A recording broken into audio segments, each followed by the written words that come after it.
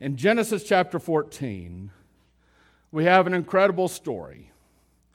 A story of a kidnapping, a story of a redeemer, and it is a story ultimately that involves the King of righteousness.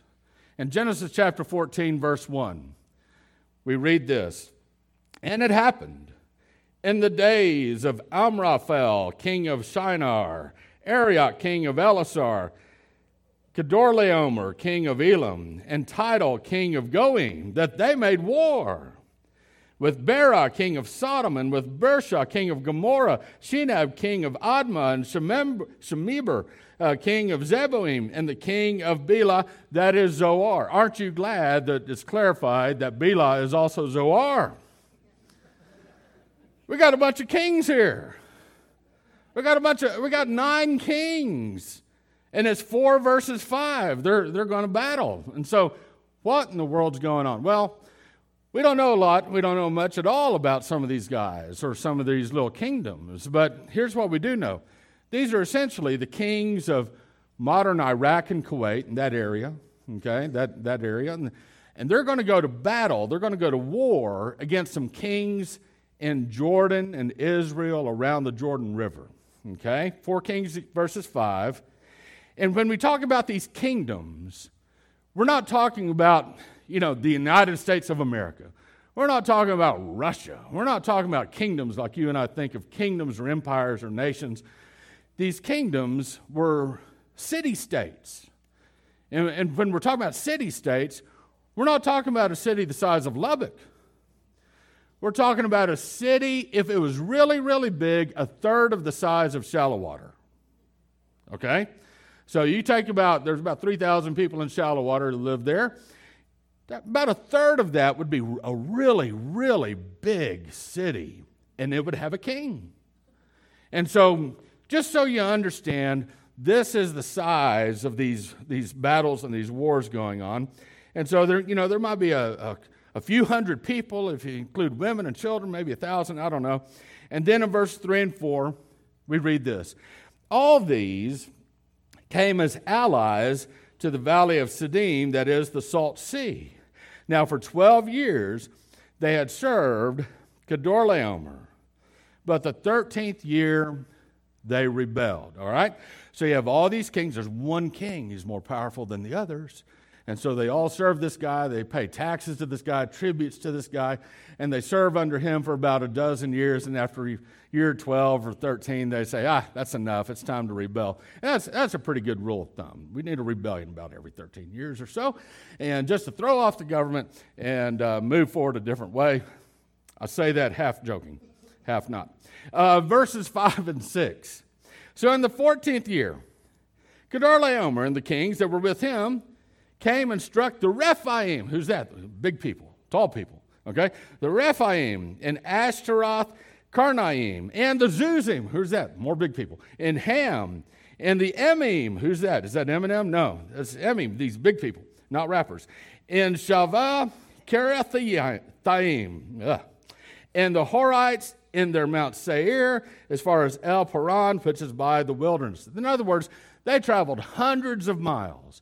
They traveled about as far as Abram did in his entire journey, going up the Tigris and Euphrates River and back down into modern-day Israel to fight this war.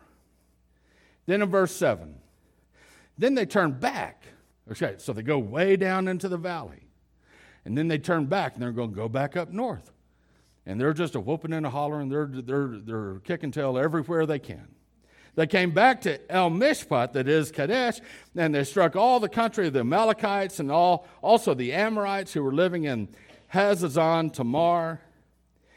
Verses 8 and 9. "And the king of Sodom, and the king of Gomorrah, and the king of Admah, and the king of Zeboim, and the king of Bela," that is Zoar, "came out, and they arranged themselves for battle against them in the valley of Siddim, against Kedorlaomer, king of Elam, and Tidal, king of Goim, and Amraphel, king of Shinar, and Arioch, king of Elasar. 4 kings against 5. Verse 10. Now the valley of Siddim was full of tar pits, bitumen pits. You don't want to fall in one of these. You fall in one of these, at the very best, you're going to get stuck. This tar, this bitumen, was used essentially as a plaster on homes and buildings. You do not want to get stuck in this. And then the kings of Sodom and Gomorrah fled. They're losing the battle. And they fell into them. But those who remained behind fled to the hill country. Then the victors, they took all the possessions of Sodom and Gomorrah and all their food supply and departed. The kings and their armies are stuck in the tar pits. Let's go raid the villages.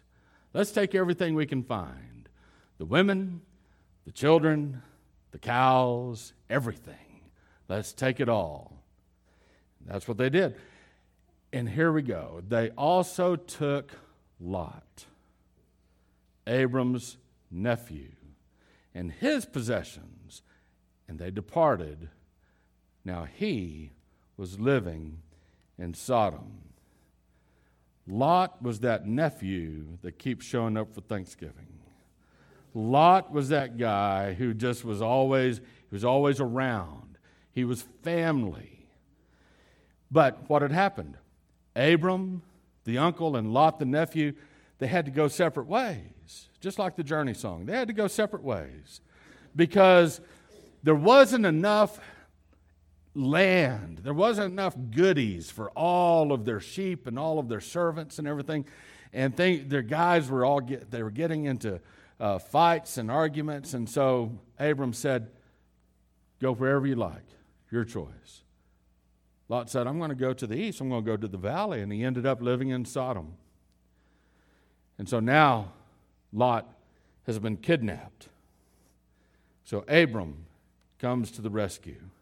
Verse 13. Then a fugitive came and told Abram the Hebrew, wait a second. This is the first time that Abram's called a Hebrew.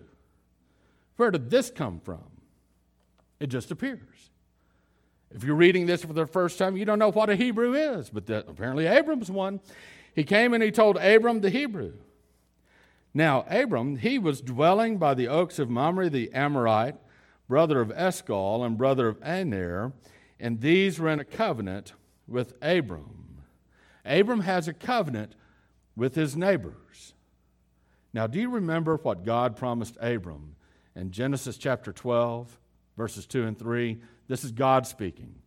God said to Abram, I will make you a great nation, and I will bless you and make your name great, and so you shall be a blessing. Listen to this part. I will bless those who bless you, and the one who curses you I will curse, and in you all the families of the earth will be blessed. So here are these neighbors Abram's living with, and they're on friendly terms, and God is blessing them because God always keeps his word. Verse 14.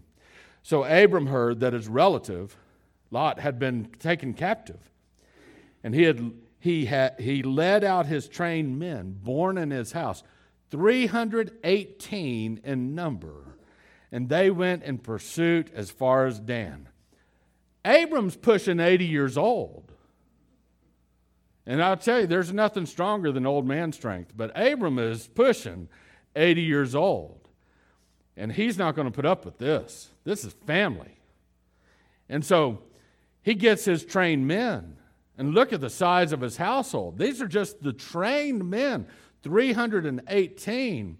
And they give chase. I mean, this is like an old Western. They give chase against the bad guys that have kidnapped his nephew Lot.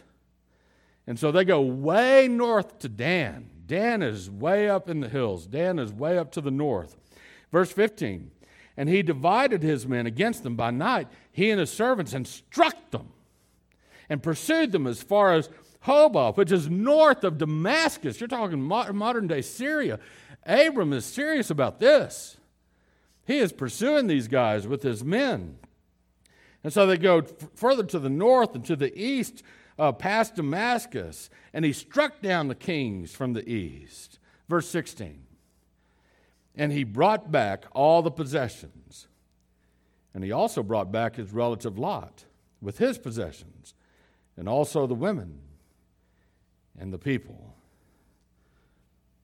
Do you see what Abram did? Abram redeemed his kin. Abram became what is known as a kinsman redeemer. A kinsman redeemer is a man who rescues his own family from destruction. Much later in the history, in the book of Ruth, Boaz becomes a kinsman redeemer to Ruth and to Naomi. And then Boaz and Ruth, they become ancestors to Jesus the Messiah. And who is Jesus the Messiah? He's our kinsman redeemer. Jesus is the one who has rescued us from the destruction of our own sin. And he is our kin. He is, through faith, our brother. He is the only begotten Son of God. And we have been adopted into the family of God. What an incredible gift we have to have Jesus as our kinsman redeemer. And that's how Abram is functioning. It's a foreshadowing of the future. And so Abram brought back all the king's possessions. He got all the stuff. He brought back Lot and all of his possessions. And then Abram brought back all the women, all the children, all of the people. And then we have this appearance of the King of Righteousness. Verses 17 and 18. Then after he came back from striking down Kedorlaomer and the kings who were with him, the king of Sodom went out to meet Abram in the valley of Shaveh, that is the king's valley, and Melchizedek, king of Salem, brought out bread and wine. Now he was a priest of the Most High God. Two men came out to greet Abram the victor. One of them got himself out of the tar pit, the king of Sodom. Got himself out. King of Sodom has nothing at this point. He has nothing. It's all been taken away. So he goes to the victor who has taken captive the captives. The king of Sodom goes to Abram, and as we're going to see in a minute, the king of Sodom is ready to play let's make a deal. How can I get my power back? Melchizedek also comes out to greet him. Now Melchizedek, this is his first time on the scene. Okay, he wasn't one of these kings at war. Melchizedek, he just shows up, and he's the king of a new place, a different place. He's the king of Salem. And he comes out for a very different purpose. Whereas the king of Sodom, I should say, came out to play let's make a deal, Melchizedek came out to greet Abram, to bless Abram. Very different attitudes. Who is this guy Melchizedek? We're told he's the king of Salem. The word Salem here is essentially the word shalom. He's the king of peace. The word shalom means peace. And his name, the name Melchizedek, it's a combination name. The name Malki means king, and then the word Tzedek means righteousness. His name means King of Righteousness. Here, the King of Righteousness is the King of Peace. Who is this guy, Melchizedek? Well, to answer this question, we have to look elsewhere in Scripture. Where else is he mentioned? Melchizedek is not mentioned anywhere else in the Torah. the first 5 books of the Bible. He's not mentioned in the history books of the Old Testament. He's not mentioned in the wisdom books of the Old Testament. He's not mentioned in the prophets of the Old Testament. He's not mentioned, as far as we know, by Jesus in the Gospels. He's not mentioned by Paul. In all of the Bible, the only other place where he is mentioned is in the book of Hebrews. I invite you to turn to Hebrews chapter 5 so we can learn about this very important figure and have some insight into our passage today. Hebrews chapter 5, verses 5 through 10. Here's what we read. And the author of Hebrews, by the way, is talking about Jesus Christ. The author of Hebrews wants his readers to know this, that Christ is elevated higher than any others. Christ is higher than the angels, and Christ's priesthood is greater than any other kind of priesthood that we find that Israel had going on by the time of Moses. So in Hebrews chapter 5, here's what we read. In this way, Christ did not glorify himself to become a high priest, but he said to him, but he who said to him, "You are my son, today I have begotten you," just as he says also in another passage, "You are a priest forever, according to the order of Melchizedek." He, in the days of his flesh, talking about Melchizedek, offered up prayers and supplications with loud crying and tears to the one able to save him from death, and he was heard because of his reverence. Although he was a son, speaking of Christ, he learned obedience from the things which he suffered, and having been made perfect, he became to all those who obey him the source of eternal salvation, being designated by God as a high priest according to the order of Melchizedek. Jesus Christ is our high priest, but not only our high priest according to some Levitical priesthood at the time of Moses. Jesus Christ is our high priest according to the priesthood of Melchizedek. And then in the next chapter, chapter 6, beginning in verse 13, listen to what we read. For when God made the promise to Abraham, since he, God, could swear by no one greater, he swore by himself, saying, "I will greatly bless you, and I will greatly multiply you." And so, having patiently waited, he obtained the promise.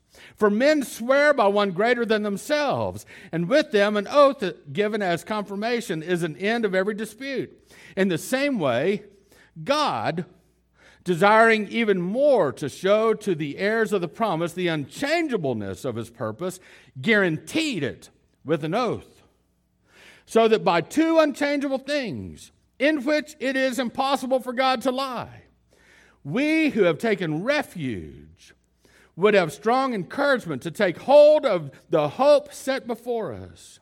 This hope we have as an anchor of the soul, a hope both sure and confirmed, and one which enters within the veil where a forerunner has entered for us, Jesus, having become a high priest forever, according to the order of Melchizedek. Verse 1 of chapter 7. For this Melchizedek, king of Salem, priest of the Most High God, who met Abraham as he was returning from the slaughter of the kings and blessed him. Way back in Genesis chapter 14, verses 19 and 20, here's what the author of Hebrews is referring to. And he, Melchizedek, blessed him, Abram. Melchizedek blessed Abram and said, "Blessed be Abram of God Most High, possessor of heaven and earth, and blessed be God Most High, who has delivered your enemies into your hand."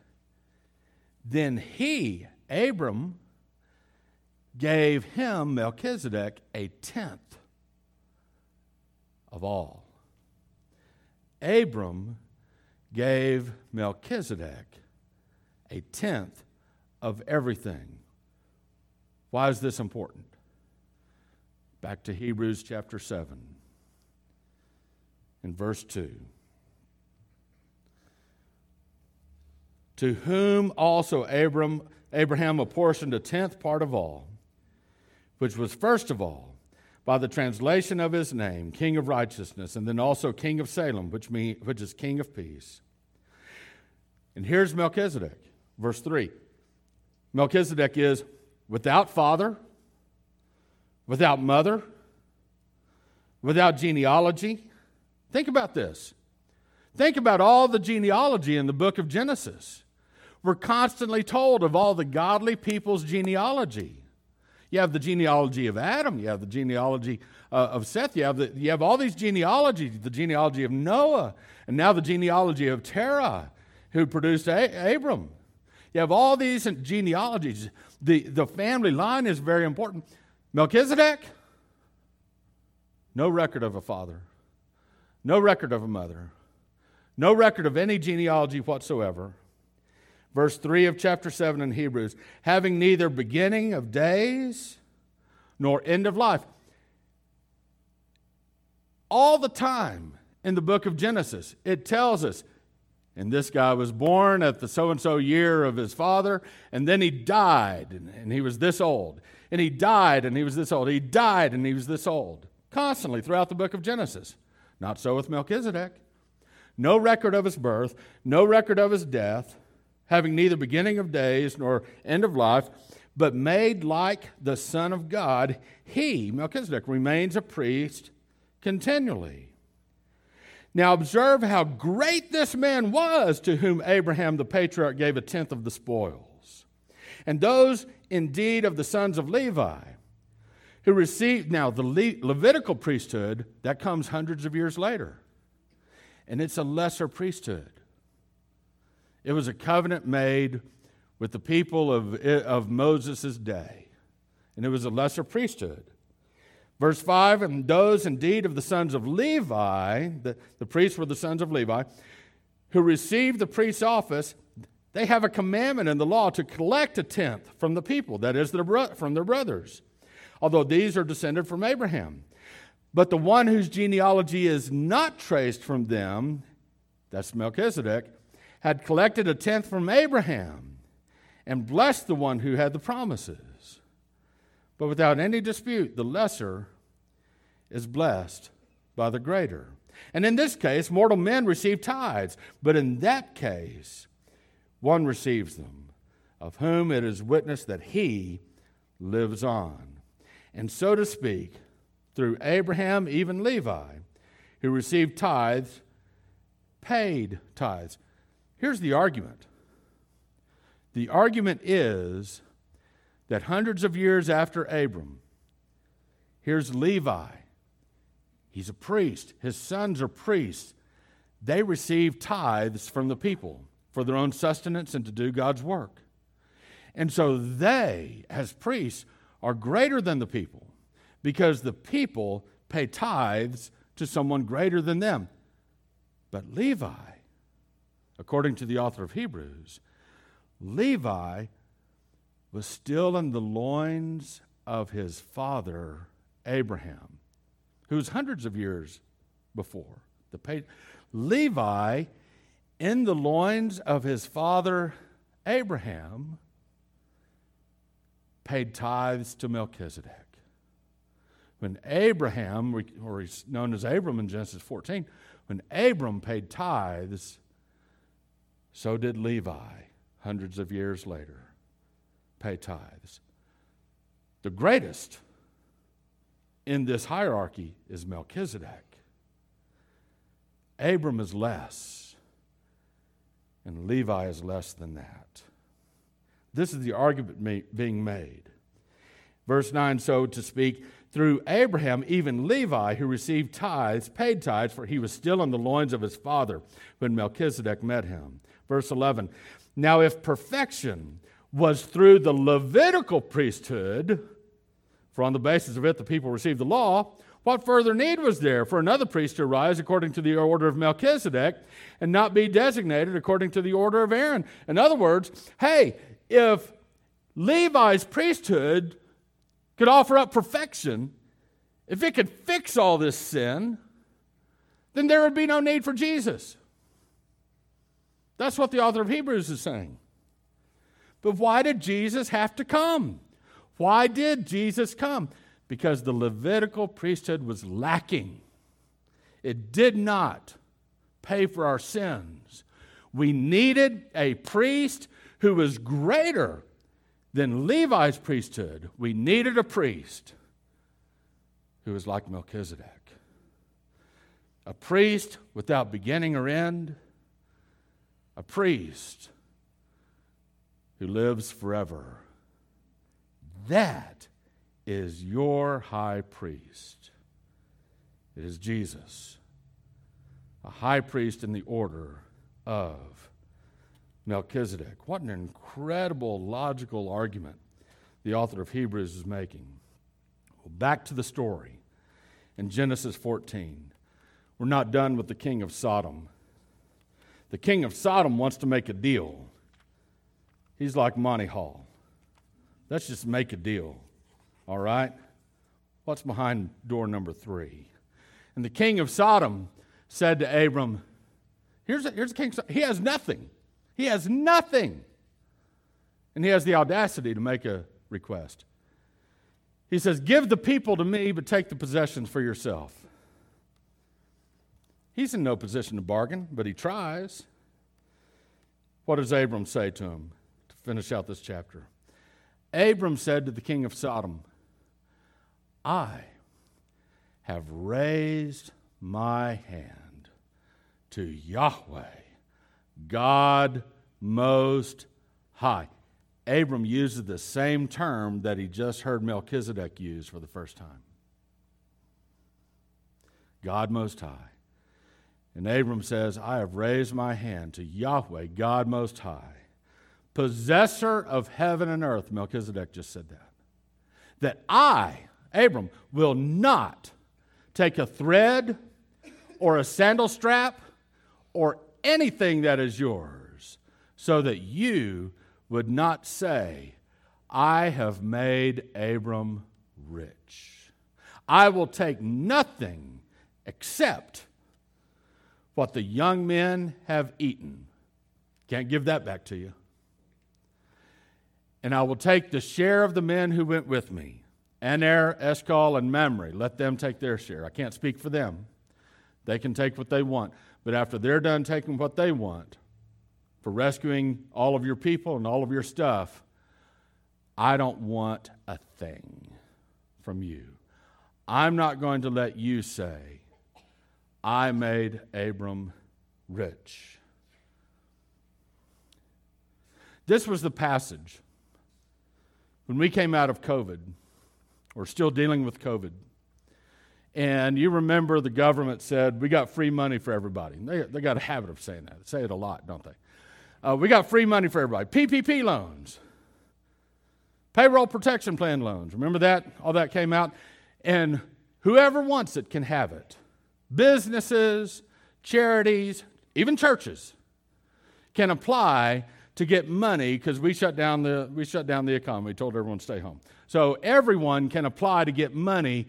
And by the way, if you jump through these little hoops, we'll just give you the money. It will be a grant. It won't be a loan. And there are a lot of churches that decided, hey, let's go ahead and do this. Maybe this is God giving us money. I was torn as to what to do. I like free money as much as anyone. Right? But free money is never free, is it? And I was searching the scriptures for what to do. I came across this passage where Abram told the world, I'm not taking a dime from you, because otherwise you will say, I made Abram rich. And I presented that to the church. And it seemed good to all of us to not apply for a PPP loan so that later down the road, some atheist, the government, whoever else might accuse us, well, the only reason you're there is because my taxes paid for it. No. We decided we're going to let the Lord provide for us. And if that meant that we go through hard times, because none of us knew what was going to happen with all that mess, did we? If that meant we were going to go through hard times, if that meant that things were going to get so bad, I'd have to go get a real job.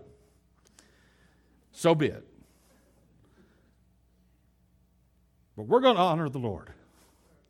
We're going to honor the Lord the best we can.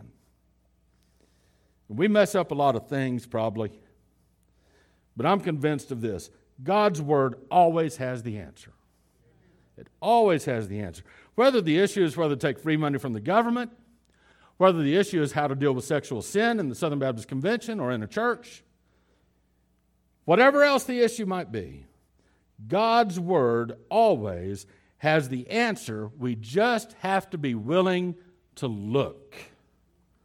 But the moment that we lose the fear of God and we discard His Word for the so-called wisdom of the world, the moment you decide to make a deal with Sodom instead of rely on God's provision, that's the moment you begin to take the path toward destruction. You have a choice today. You can be the kind of Christian who says, okay, God, whatever you say, I'll consider it. You can be the kind of Christian who tries to obey God the world's way. You can be the kind of Christian who tries to mix God's wisdom with the wisdom of the world, thinking you're going to get the best of both and really end up with the worst of both. Or you can be the kind of Christian who says, whatever God's Word says, I'll do it. So let's find out. What does God's Word say? I'm ready to obey. Listen, if you're not a member of this church and you want to be a part of a church that strives to obey God, as crooked as broken vessels as we are, we strive to obey God. If you want to be part of a church that asks the question, what does God's Word say? Then I invite you to be a part of ours. But if today you're listening to this message and you've just sort of been checking out this whole idea of following Christ, you're not sure yet whether you're in. You're not sure whether you're really going to devote your life to being a follower of Christ. I want you to know where you can begin. You need to recognize who Jesus is and what He did. Who is He? He's the eternal Son of God, become flesh. What did He do? He died on a cross to pay for our sins. He rose from the grave to make us right before God. Recognize who Jesus is and what He did for us. And you need to repent. That means that you turn. You turn from doing your own thing to following after God. Sometimes it means that some people doing their own thing, they're actually trying to run from God. Instead, you run to Him and you surrender. Give up. And you say, I'm tired of running from you, God. I surrender. You win. Here I am. And then receive Jesus by trusting Him alone. Trusting what Jesus did on the cross. It's not enough just to know some theological things that may have happened a long time ago. You personally have to be willing to say, Jesus, I trust in You to save me. And if you do that, if that's your decision, Jesus will. He will save you. The Spirit of God will come dwell within you, and you will have peace. You will have peace. That doesn't mean everything's going to go right in your life, but you'll have peace. Carrie, forgive me for a minute. Carrie is an inspiration to me. Carrie Dameron is an inspiration to me. She has gone through a terrible about 10 days. Water pipes in her apartment burst, flooded everything, everything just about was messed up. She has not wavered in her faith. She's here today, looking to serve God and be with God's people. When you come to faith in Christ, not everything's going to go right. Okay? The pipes are going to burst. The bills are going to keep coming in. But you will have the peace of God within you. And you might even be an inspiration to others.